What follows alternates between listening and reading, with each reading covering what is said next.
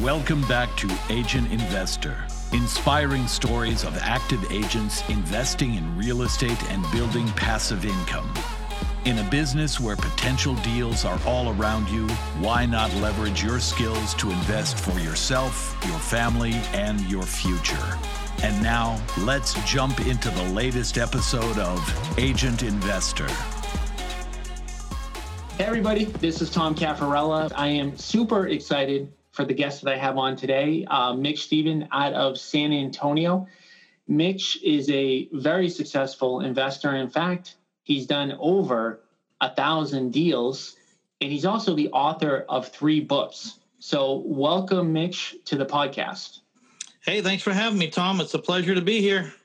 And so the topic we're going to hit on, the main topic, is how did you ever find so many good deals? Like 1,000 deals is a lot to do. So how are you finding those? Well, the truth is, I know it's not a simple answer. That's an old number. It's up over 1,500 now, but who's counting, right, Tom? Well, yeah. I mean, for most people to get up to 100 deals is their goal. So, 1,000 to 1,500 is superb. Well, that was the question of the day after my first book. The 3 books, just to clear it up, My Life in 1,000 Houses is a series of 3 books. My Life in 1,000 Houses, Failing Forward to Financial Freedom was the first book, which I never intend to write. Just something tragic happened, and out of a primal instinct, I started writing.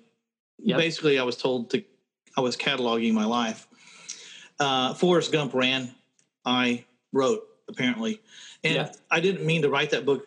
But after that first book came out, the biggest question of the day was, how in the world do you find so many houses? So I did write on purpose the second book to answer that question, which was My Life in 1,000 Houses, 200 plus ways to find bargain properties, which in that book is around 250 ways to find properties, because I always over-deliver, and I knew someone would be counting, so I thought I'd make a fool of them. So I put in there 200 plus ways to find bargain properties. They don't all work in every market, and they don't all work for every person. And some of them are very cheap to do and take labor, and some of them are not so cheap, but there's no labor involved. And so I tried to start with the least expensive ways to find houses, because most of the people I know start out on a shoestring, right? That's exactly what I was going to ask you. Everyone that starts says to me, how can I find deals without spending money? So what would your, if you had to answer that question, what would be the number, 1 and 2? Well, the answer is there's no way to find a deal without spending some amount of money. But if you want to spend the least amount of money, we could split hairs. But everything costs money. I mean, if you're breathing oxygen, it's costing money. Yep. Driving for dollars is the easiest way. Just driving neighborhoods, finding vacant houses. And then but everyone kind of stops short there. They drive for dollars. They take a picture of the house. They write down the address, and they move on. But what you really ought to do is get out at every one of those houses and talk to the 2 houses on the right and the 2 houses on the left and the 4 houses across the street.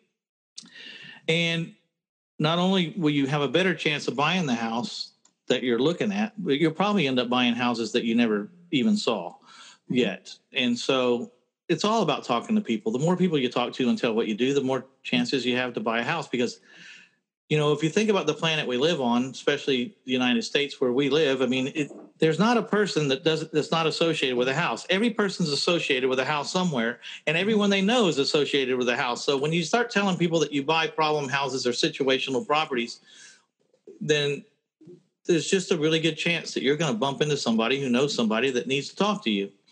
And it's not rocket science, really. It's really about persistence and speed these days, because right now there's so much competition out there. There seems to be a guru holding a seminar on every corner, on every weekend, in every city right now. It's crazy. And everybody who's ever watched Flip That House wants to be a house flipper, at least for the next 10 minutes. Yep. And so what separates you from the multitudes is that you're going to be persistent, and that you're going to move quickly when someone's, a hot prospect. You've got to close the deal immediately. Contract. You have to have contracts in your hand. When they say yes, you sign the contract. It's not, okay, well, I'll be back tomorrow, or no, the market's too hot for that. Every single person on my team, the day that they come onto my team, so I have a 150 person real estate brokerage. One of the first things we do is we print out all of the contracts that they need to execute a deal, and we make sure they put them in their car, because you don't know when someone is going to say yes. And especially on an investment deal, like you said, you have to be ready, willing, and able to sign that person, because the moment that you leave, there's an opportunity that someone else is going to come right behind you and offer $2,000 more, and then you're out of the deal. So you talked about, going, door to door, finding motivated sellers that way. Are there any other strategies that you've implemented or you've seen others implement that are very low cost that work well? Well, for the longest time, bandit signs worked crazy good for me. I mean, but then in recent years, or recently, it's about time to revisit it. But recently they stopped being as effective. I think it's because there was so many "We Buy Houses" signs out there connected to so many, how would you say, less than professional people on the other end of the phone, that I think it might have got a bad rap, and people weren't calling them as much, or they're not taking it serious. Anyways, people, for whatever reason, they're not getting the results they used to. It might be time to revisit but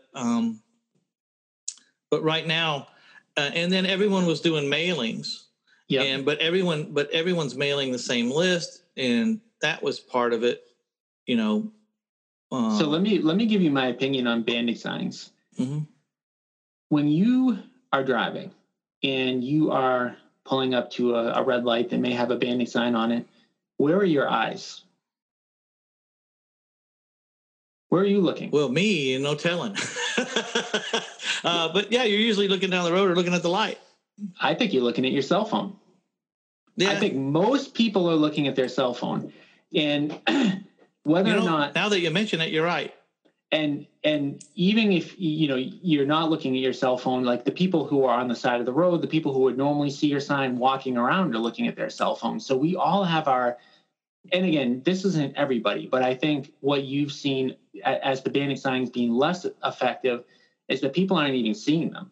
And the younger the person is, the less likely they are to see that bandit sign, on top of the fact that, like you mentioned, there's a bunch of them going up, and on top of the fact that they don't have a great first impression of that person. They're like, oh, is this a fly-by-night company type of thing?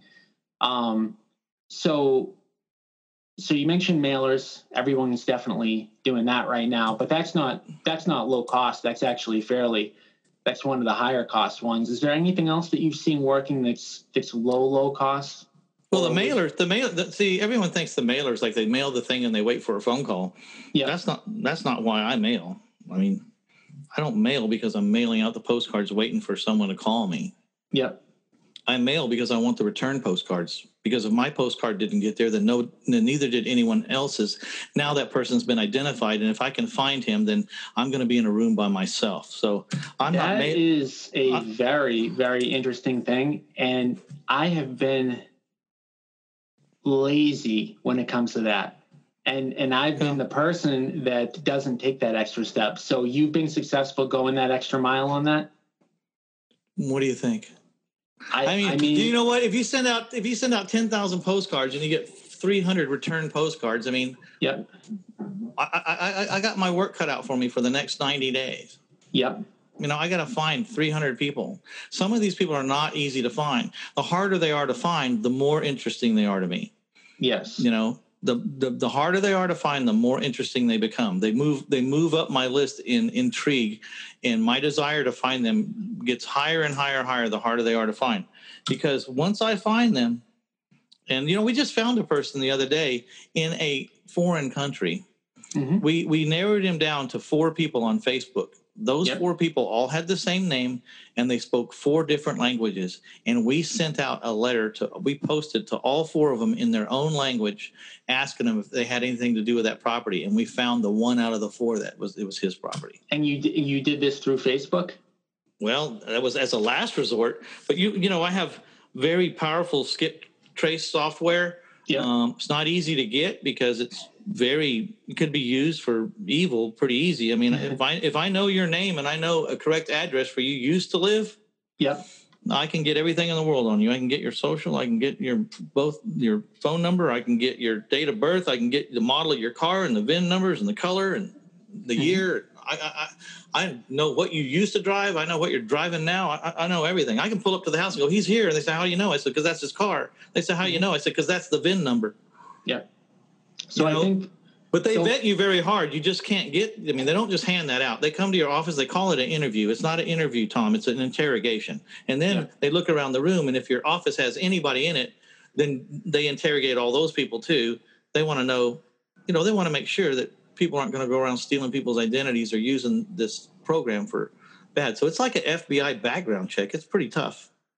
So at the end of the day, the common themes that I'm hearing are that you can't just do what's easy. You need to actually go that extra mile in order to get what you want to get. Yeah, but you can make it easy. You don't have to do it. You can get, I have a VA in the Philippines, works her butt off. I love her to death. And we get those return postcards to her. I use a company called VAMadeEasy.com, and they train people to work for real estate investors like me, and they understand what I'm trying to do. They spend 45 days with these people. Of course, I'm not getting this person for $2 an hour, but I didn't have to train them, and they're not going to leave for someone who offers them $225 because I'm paying them pretty good. I'm paying them real good, as a matter of fact, the equivalent of $60,000 or $70,000 a year in the United States. And so they're loyal, they stay, they're trained, they're not employees.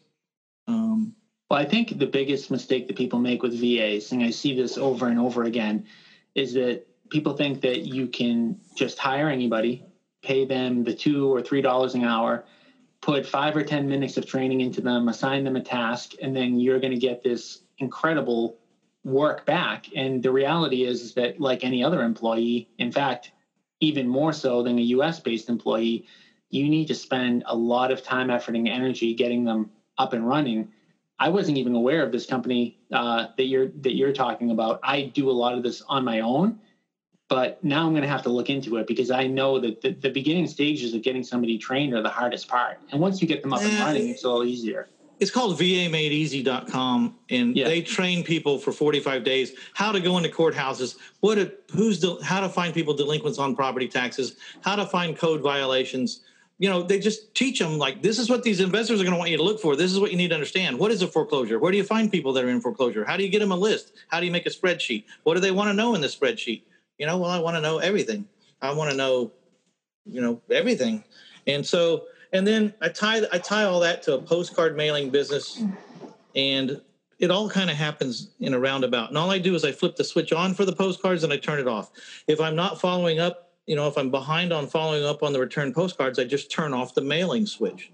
And the other thing is, if you don't have a lot of money or you can't mail 10,000, then you can add more criteria to your filter and make the probability of prospects falling through the filter higher, more logical targets, or what's the word? More high intensity. If a person's behind on taxes, that's one level of intensity. So you'd send them a letter. But if a person's behind in taxes, the house is absentee or vacant, and the person that owns the house is in a different address than the house, and he also has code violations, and he's filed for divorce and account. This guy's prospects are way up there. There'll be a lot less of people with that. So you could the less money you have, the more targeted your list should be and the more relevant it should be. So that's not necessarily a worse list. You know what I mean? You're sending out fewer people, but they're way more likely to need you. Right, exactly. We actually, because we do so much marketing, we go the opposite way, and we start opening up those filters, and we're like, well, this person probably won't be motivated, but we've kind of run out of people to market to, so we're going to market to them anyways. And so, I understand, because you're trying to reach masses. You're kind of doing the shotgun approach. Well, we have to because of how many people we're marketing to, but I agree with you. If you're able to, your cost per lead and your cost per deal can go down if you're spending less money because you can get a lot lot targeted. Yeah, I was trying to encourage people that didn't have a large budget. You can get a better list. You'll get if you only have $200 a week to spend, then you're going to get the greatest list. You know what I mean? That list is going to be should be the best list of all lists because you're really, really running through a lot of filters. So you talked about a vendor that you can use. You can just click a button, turning on and off postcards. Do you mind sharing that vendor? Yeah, I use Postcard Mania. Okay. And then what happens is I have a queue of I'm always putting people into this mailing list, new people that I want to send a postcard to or a yellow letter.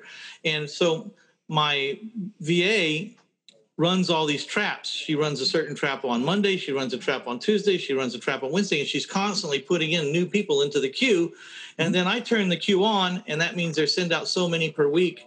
And then when I get these postcards back, if I get too many, if I get too many return postcards, I turn it off because I need to follow up with the leads that I have now. And I don't need to spend more money on more leads if I haven't finished following up on the ones I have. So I just turn it off. And so I end up really only mailing about every 3 months. So one thing that I didn't get clarity on that I think probably the listeners are probably wondering, you get that return address. Now, that goes on to your list as kind of higher priority. You need to track them down.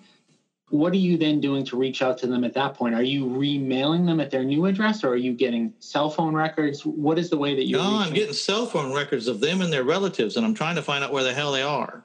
Okay. And, I'm saying, I got some money for Billy Bob. Can you tell me where he's at? And mostly they think I'm a bounty hunter, so they won't tell me. So the hardest thing to do is convince the relatives that I'm not trying to put him in jail. I like that.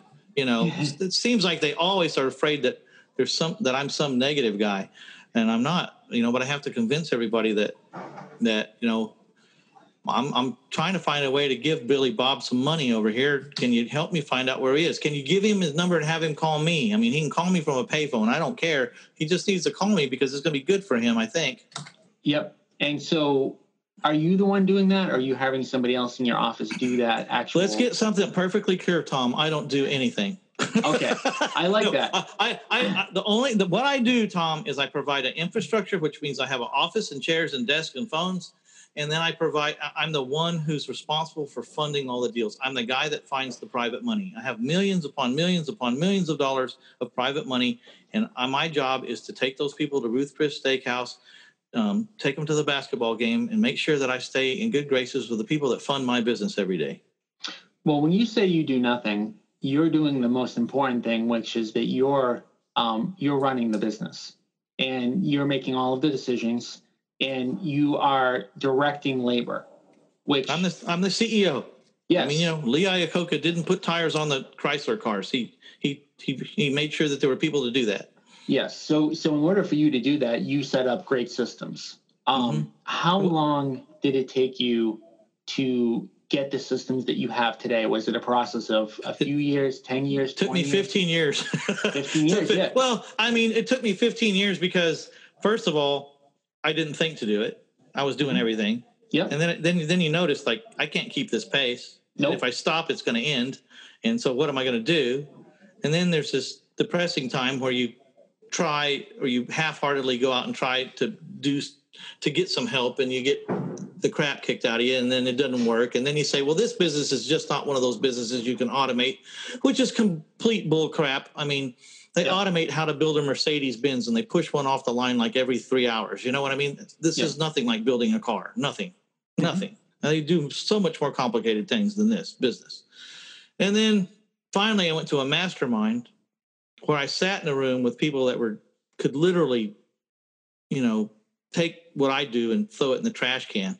And they were doing so much more volume. They were doing it so much more efficiently. And they were on vacation all the time, running their business, doing 3 times as much as I was doing. And so the first part was getting social proof. I had now met people that were doing it. And so I was completely wrong about it not being able to be automated. I was, I already kind of knew that in my heart, but that was my excuse. Mm-hmm. And then now I'm looking at these guys and go, yeah, there's no excuse now. And then they taught me, that mastermind cost me $20,000 a year, but I was only in it for a year. And then they started teaching me how they were doing it. And, here's one thing I know for sure, Tom. If they can do it, I can do it. Yep. If it can be done, I can do it. It's just, I just wasn't a believer yet. Sometimes you got to convince yourself that it can be done. Let's take a quick break from the episode. To get weekly video trainings and connect with other agent investors, join our free private Facebook group. Just go to joincameroncoaching.com and we'll add you to the group. We'd love to see you there. Well, one thing that you said a few times was the concept of failing forward. So, I think the important thing for anyone to note when they're first starting out, or even at any point, is that people think that success is a straight line. So people think that you make progress, you make X amount of progress every day, and all of a sudden you're at where you are, Mitch, in 15 years. But the reality of it is that you take 2 steps forward, you take 1 step back. You take 2 steps forward, you take 1 step back. And the step back that you take, a lot of people at that point want to quit. And what you mentioned was that you thought that a lot of this stuff couldn't be automated. There was probably a point where you thought, okay, I'm not even going to try. Yeah, I gave up. You gave up. And then you said, you know what, I'm going to give it another shot. And what showed you how to do it was that mastermind group. Tell me about how you got involved with that. Like, what was the process of you getting involved in that group to start? How did you learn about them? And what made you decide, wow, I'm going to take 20 grand and putting into this thing? I was getting stagnant. And I was losing my zest. And like the more I isolated myself, the smaller my box got, over time. I had kind of been there, done that, had it figured out, had money, had cash flow. I wasn't really worried about anything. And so I just stayed to myself, and I was doing stuff by myself and by myself and by myself. And all of a sudden, I just didn't seem like I was very smart anymore at all. Like what I thought I used to know didn't even apply anymore, and I wasn't doing very much. I thought, I got to go get a new injection. And always when I get like that, I know that I need to get around thinkers and doers and excited, high level, high energy people. And so I said, there's 83 people that paid 20 grand to be in this room, and I'm looking at some of the names and their accomplishments, and I said, there's no way I can go in that room. I know when I go to that room, I'm going to walk out and I'm going to be charged up, and I'm going to have a new outlook. And I went there and they showed me. So, I gave up. I tried it 2 or 3 times, and then I gave up. And then I sat around for another 2 or 3 years. And then I went to that mastermind and came home. But the hardest part was I had to stop doing houses, or I had to do a lot less houses, and to focus on my business for a year. I had to focus on the infrastructure of my business, which meant I had to give up these deals and not be, I couldn't run to answer every deal and go out there and do what I was doing. I had to stop and say, no, I got to let that deal pass, because I got to work on how I'm going to figure out how this chair is going to operate without me. And again, the concept of taking a step back to take a step forward. It was more than a step back. It was like I stopped completely for 6 or 8 months and thought, I knew, though, instinctively that I couldn't keep going the way I was going. I was going to burn out. I was just going to fall down. Yeah. Because everything was me. I had to be the advertiser, the guy who did the collections, the guy that, did the closings, the guy that did everything, practically. Not everything, but most of it. I had my daughter's been with me 22 years. She's a great asset. Closed every deal in and out. But I was still doing everything else. And so I just said, you know what? I'm going to take a year and really apply myself on whatever systems are out there and figure out which systems I'm going to use. I'm going to put them in, and I'm going to prepare myself that I'm going to hire people that are not going to work out, that I'm going to have to fire them, and then I have to get someone else. And I may have to do it 3 or 4 times in every chair. Yeah. Well, I'm going to find somebody that's going to stick. And that's not easy. It's not easy finding the right person. It is a process. And like you said, I learned a lesson there. Yeah, I would go with my instincts of who I thought I would interview them. I'm not an interviewer. I never had employees before to speak of, and I would find people that I liked that were, we laughed, we had a good, and I'd hire them, and they sucked. And so I started giving them personality tests, and the personality test would say hire or something like that. Yeah, a disc. Colby. A Colby. Okay. Yeah. Yep. And they'd say hire this guy. And I'd look at the guy and go, I talked to that guy. That guy's never going to make it. That guy's still working for me 5 years later. And he's a rock star at what he does, at his portion. Colby, correct me if I'm wrong, but is Colby the one that tells you what you're naturally inclined to do? Or is that a different test? Again, I didn't pick the test. I never reviewed it. I don't review it. My people review it. But okay. they're telling me that the test tells me to pick this guy. And I said, the guy's an engineer. He's not going to be good at sales. And then lo and behold, he's. So I believe, I mean, there's all different personality tests, but I believe what the Colby test does is it tells you what you do in your natural state, because I believe the theory is that the more that you can get into your natural state in a work environment, the more productive you're going to be, the more you're going to like doing what you do. So, for example, if you're a natural salesperson and then you put somebody behind a desk and they have to calculate formulas all day long, they're going to hate it. They're not going to be good at it. They're going to be going against the grain, and vice versa. If you get somebody who's, really, someone who should be behind a desk doing spreadsheets and you try to put them in a sales role, maybe they can fake it for a while. Maybe they can even get good at it for a while, but they're never going to love it. And because of that, it's always going to be going against their natural instinct. I think you're right about that. I think you're right. That's what the test does. Because the other thing I had to learn was not to find people from the investment clubs or people that were interested in real estate. I didn't want people to want to be me. I needed people to do this job over here, this job, Yeah. So I was going and hiring really good Hoover vacuum cleaner salesmen and saying, look, you're making $50,000 a year. I got a job where you could make 80 to 100. It's a different product, but you're a great salesman. You want to come over here and learn how to do this. I trained so many real estate people that went out on their own to become my competitors, or really, they all went out to be my competitors. They all went broke because I make it look kind of easy. Everyone thinks it's easy, and people only see the income checks. They never saw my outflow. No. They weren't looking at my expenses. They were just seeing that I got a $50,000 check in the mail. Never mind that I only got 20,000 of that 50. You know what I mean? They just saw the 50, and so people would. And so now I broke up all the jobs. They're individually compartmentalized. They don't really cross over or talk to each other at all. They just do their damn job. And the day that the acquisition man says, hey, I think I can go over and sell this house for you. I says, no, your job's to find houses. I already have a salesman. If you go show a house, you're fired. I didn't hire you to sell houses. I hired you to find houses. So you talked about being in that group. And I think one of the things that I've always learned is, once you start to get some success, it's easy to be the smartest person in the room. But the problem with being the smartest person in the room is that you don't grow. So, for me, I've always found that I want to be the dumbest person in the room. And so you getting into that mastermind program, I'm not saying that you were the dumbest person in the room, but you were at least in a room where people were ahead of where you were at. No, there was a lot of people that were way ahead of me. A lot of people. Yeah. They were ahead of me in different departments, though. They might not have been ahead of me in every department. But they had something in a department that I really lacked. So I think that's a better way to put it. It's like, yep.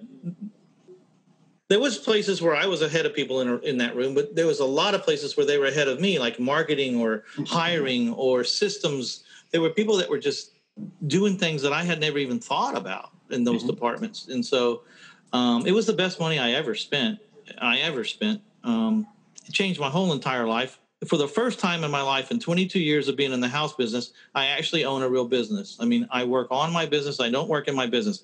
I haven't been to a closing in 10 years. I haven't seen the houses that I purchased in 3.5 years. And I have not seen the people that bought my houses in 3.5 years. So I think for a lot of people, that's going to be a mind-blowing concept that you've never been inside those properties. I never even drove outside. I might have saw a picture of them or a report on them.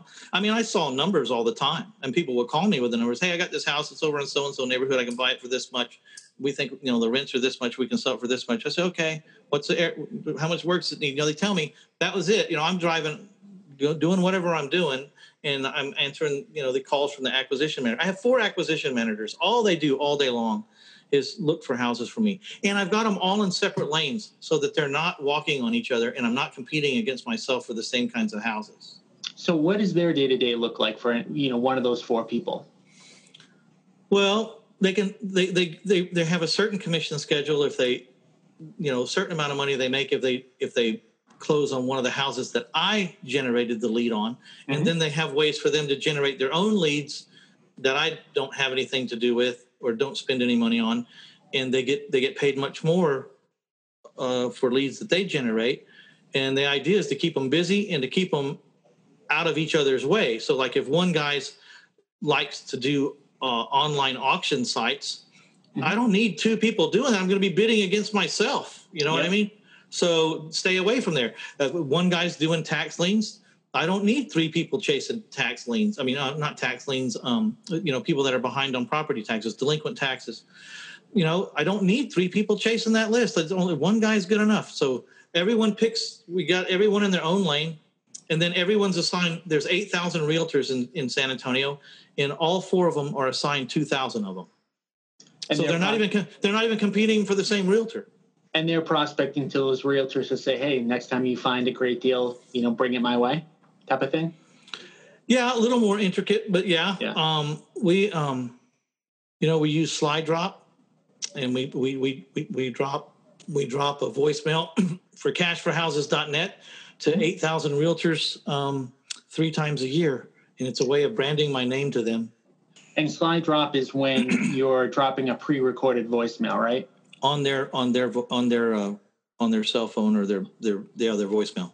And is that just kind of an introductory? Hey, this is this is Mitch Stephen Group. We're looking to buy properties in the area, or is it something more? I mean, mine says, "Hey, my name is Mitch Stephen. I founded Cash4Houses.net. That's cash, the number 4houses.net. I founded it 22 years ago. I've bought 1,500 houses in San Antonio since 1996. I'm a professional house buyer. I deal in situational properties or situational sellers. And so if you have a property or a seller that's in a situation, I really need to talk to you today because I got a private lender, and now I'm pitching private money even underhandedly. I got a private lender who wants to get out $700,000, and I got to spend $700,000 as fast as I can before he goes someplace else. So I need to buy some property. So will you please remember cashforhouses.net if you've got some kind of situational property. When I say situational, I mean, has it been on fire? Did it have a cracked foundation? Is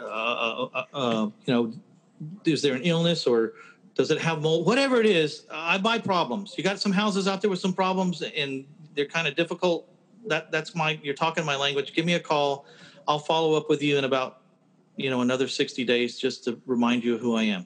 And then I got a follow-up drive. So I just keep dropping. And so I'm branding cashforhouses.net and my personality over 8,000 realtors. And you only really need to buy one house from 100 realtors. If you have 100 if you can just get 100 realtors to bring in one house, that's a good year. That's a great year. Out of 8,000. I'm just looking for 100. And 100 of them. That know me. That marketing effectively costs you nothing. Slide Drop is $100 to drop 2,000 messages. So to drop a message on all 8,000 realtors, it cost me $400. If I don't buy a house and 8,000 drops, I just go shoot myself. Yeah. How often do you get, obviously a lot of real estate agents are going to be attracted to that. How often do you get agents to call you? They just don't understand the concept that it needs to be an investment deal, and they try. Well, you have to understand, you're going to get nasty phone calls, and people are going to, not like it. And if someone's not cussing you out, you're not putting out enough messages. 100%. Yep. Yeah. So first of all, just get prepared for that. There's people going to call you up and call you all kinds of names and tell you don't ever call them again, and say, I really apologize. I'll take you right off the list right now. I had no idea that you didn't want to sell me a house. Yeah. So who's responsible? You drop those 8,000, you get calls back. Are they routing to those 4 agents? Well, yeah. In some way? I assigned 2,000 real estate agents to each of the 4 acquisition managers to cover all of them. I just divided the amount of agents by the amount of acquisition guys I have so that they're not competing for the same realtors. I'm trying I don't want to have conflict among my guys. But the number that the people are receiving from the Slide Drop, if they call it back, do they go right to one of your 4 people, or is there no callback number? No, we have a answering service that just captures the phone number and gets it to them. It's a rotating thing. It just 8,000. If we have any calls, it just goes around the 4. I see. Yeah, that makes sense. Cool. So, that's definitely a system that I could probably implement in my business. I have not done a good job of marketing to agents in my market. And even though we do a ton of deals and we're fairly well known, Okay, so here's what happens. So you got the 8,000, realtors. So you got one spreadsheet that says realtors. Yep. Then you got, if a realtor responds favorably, is just responds, hey, nice to meet you. And then we move that guy to my realtor, which is a much smaller list now. He had 8,000. Then some people respond and say, hey, got your message, just want to introduce myself. Great. He moves to my realtor list. And then there's the one that says, I got a house I want you to look at. Whether the house makes sense or not, the fact that he brought you a deal, whether it makes, a lot of times it doesn't make any sense. I mean, they're like, man, this isn't a deal. Yes. It doesn't matter. He thought of you and brought you an offer or brought you a house to consider. Now we move them to my active realtors. So if I could just get 50 to 100 active realtors, I would probably never have to look for houses any other way. So you're teaching me something right now, because I've made this mistake. I've made the mistake of reaching out to an agent. They send me a deal that doesn't make sense, and then I get frustrated and I give up.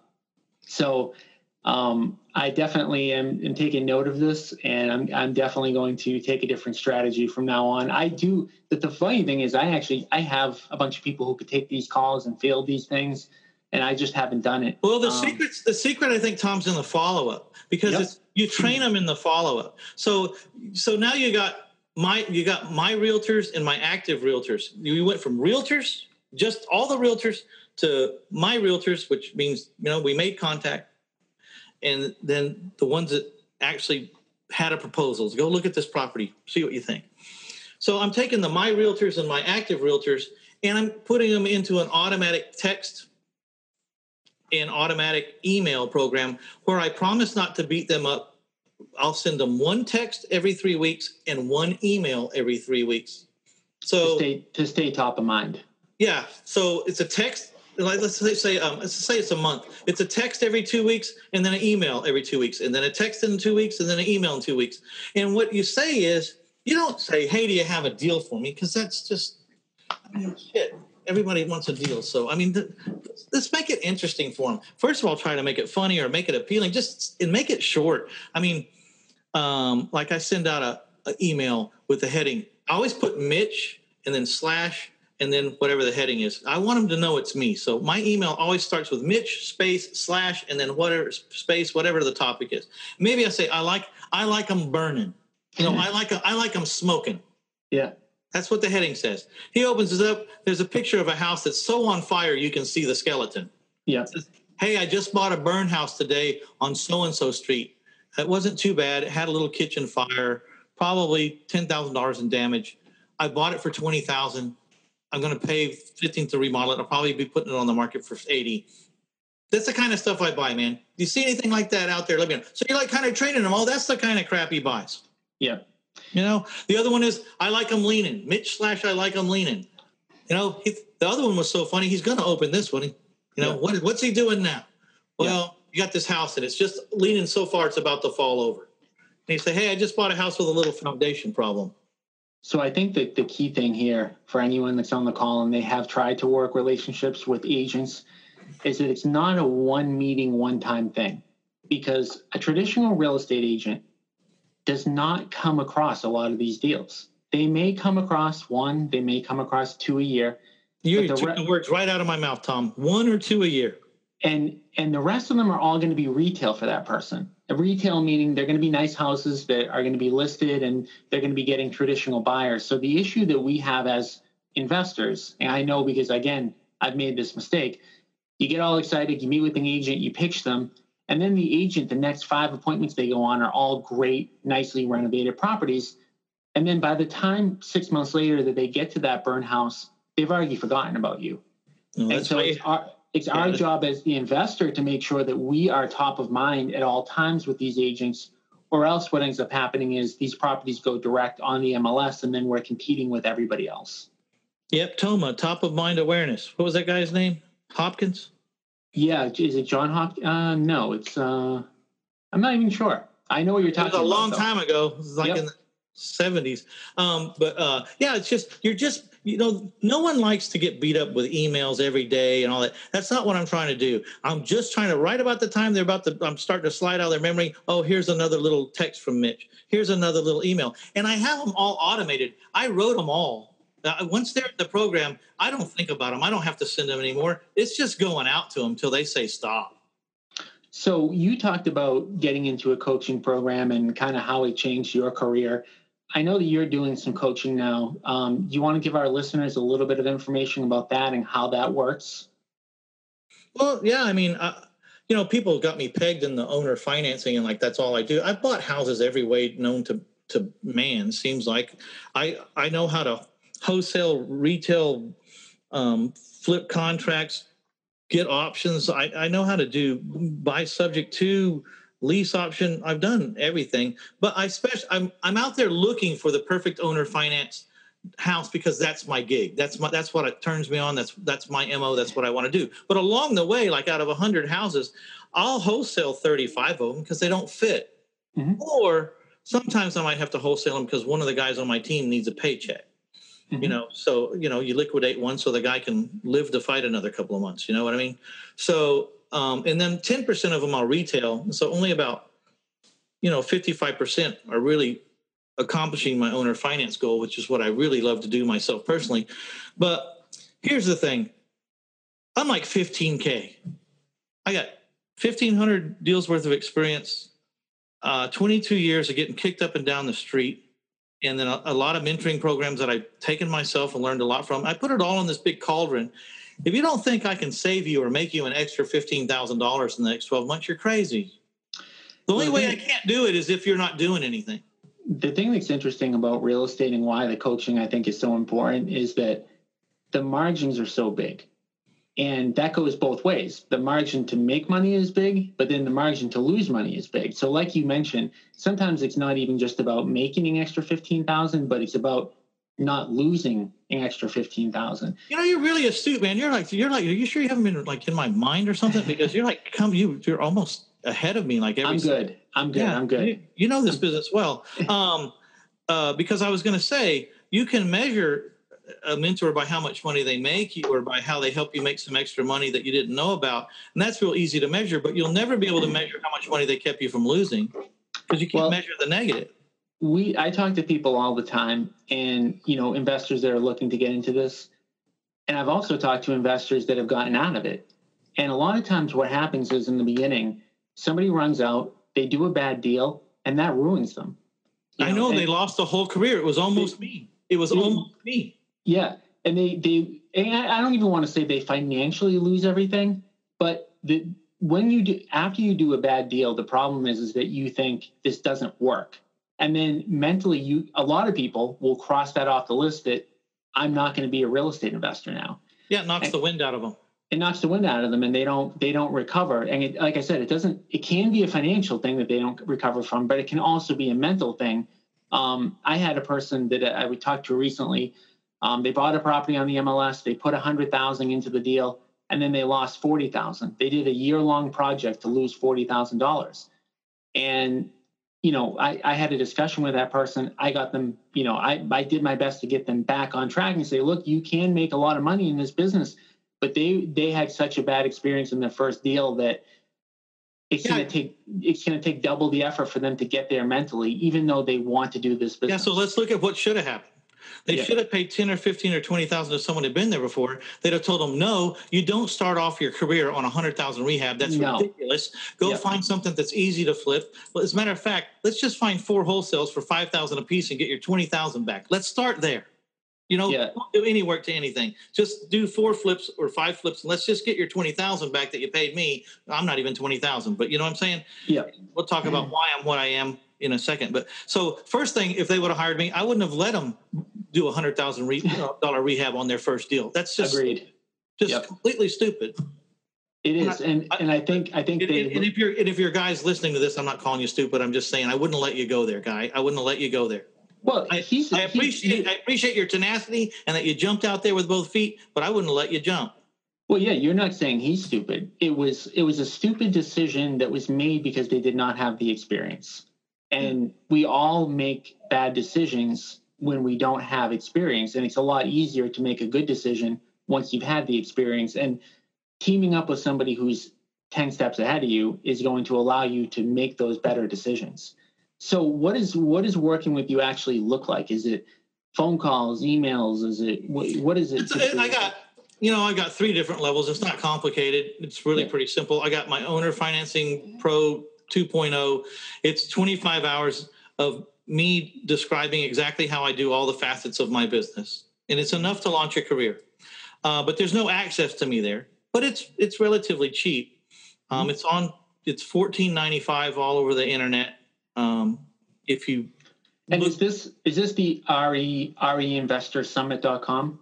No, that's a podcast. That's just okay. Talk to people. Where is before you even get into it, where is the URL that people can find all this information? It's 1000houses.com, 1000houses.com. And you just look on the tabs. There's Mitch's books, there's coaching and mentoring, there's free stuff, there's all kinds of stuff there.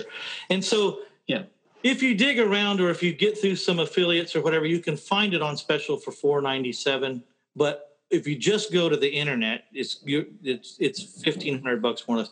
And then the next level is you get the course and you get a Tuesday night group coaching call, which is every Tuesday night at 7:00 Central Standard Time, where people that want to talk to me once a week, can get on that call. And my commitment on that call, it's always me for 5 years.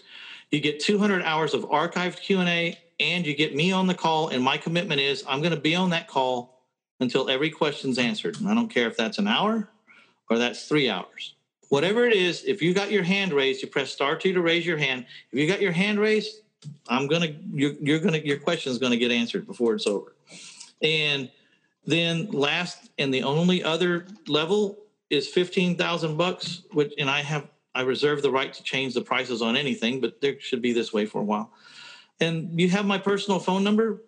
I'll call you and we'll do some personal consult and figure out who you are and what you're doing and what your aptitude is. And I won't even take you if I don't think you have a certain aptitude, or you're not in the right market, or you're not in the right place. But if I deem that you're ready and you think I'm the right guy, then we'll make a decision to go to that level. And then you just call me whenever you need me, 7 days a week, whenever. And because I'm allowing that much access from people, I can only take about 10 people at a time. Mm-hmm. Makes sense. And maybe in a year I'll take 30 people. Mm-hmm. Okay, because everyone's top heavy for about the first 30 days, and then after that, the questions are more like bullet points. They ask me a question, I send an answer, or they text me or it's answer.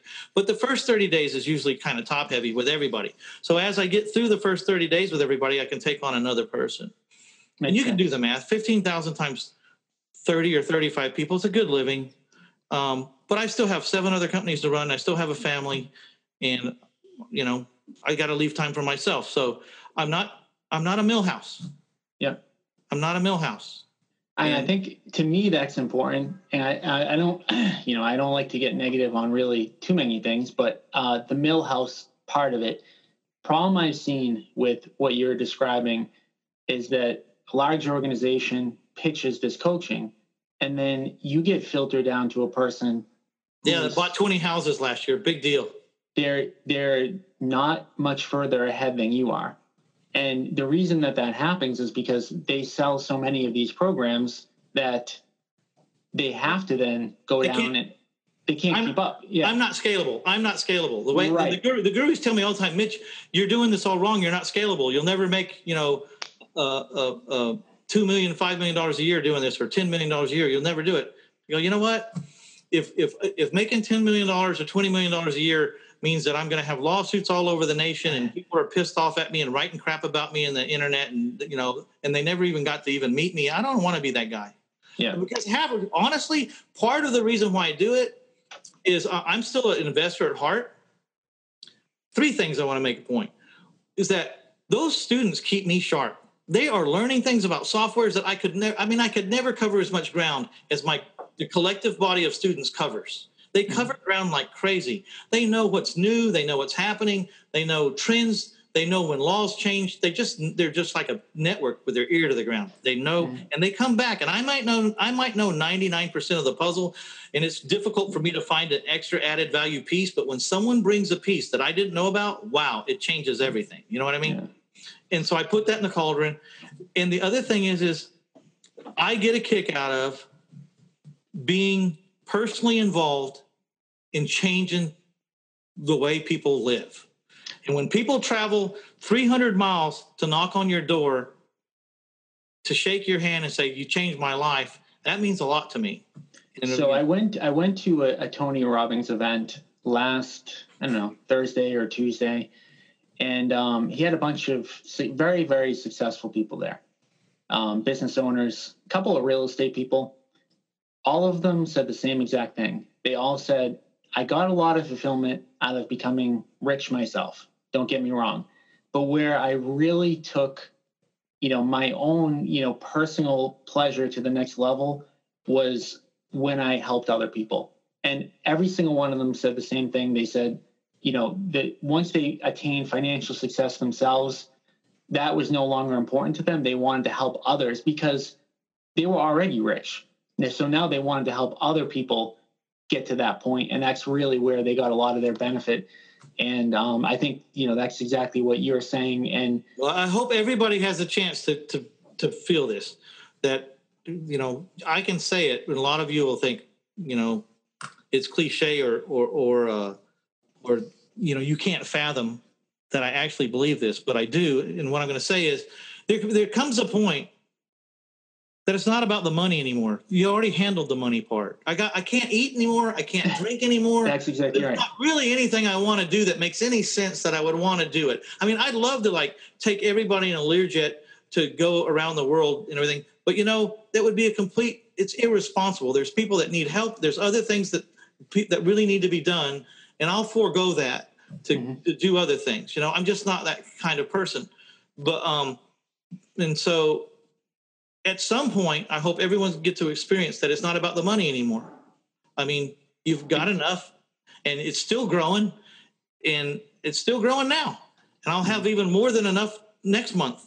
But so there's got to be something else to my life besides just that, because I already whipped that. And so what's really neat is, like I say, I've had it happen more than a couple of times. People have driven many, many, many, many miles, even a day, to knock on my door, tell me who they are. I never met them before face to face. I recognize their voice, and they come to put their arms around me, and then they get back in their car and they go home.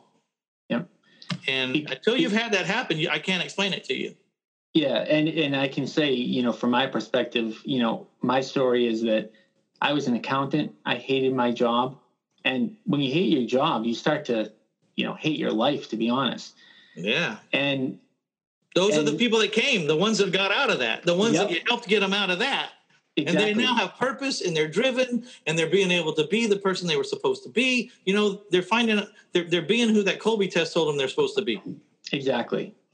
So again, you want to give that URL one more time? I know it's 1000houses.com, 1000houses.com. And if you want to listen to my podcast, I think I've interviewed over 120 people or whatever. It's REInvestorsummit.com. You can go there and listen to me till you're blue in the face. Awesome. Well, Mitch, I want to thank you for jumping on. We talked about the best way for people to contact you. And so as far as I go, if anyone wants to reach out to me directly, the best way to get in touch with me is to go to my URL, www.realestateinvestingiseasy.com. And I want to thank everybody for watching or listening, depending on what device you're on. I'm Tom Caffarella, and I look forward to seeing you guys on the next show. Thank you, Mitch, again. Bye now. Thanks for listening to Agent Investor, and especially thank you for sharing the show with other agents and reviewing the show on iTunes. Every time you share the show, you are potentially changing someone's life. To get weekly video trainings and connect with other agent investors, join our free private Facebook group. Just go to joincameroncoaching.com and we'll add you to the group. We'd love to see you there. And stay tuned for the next episode of Agent Investor.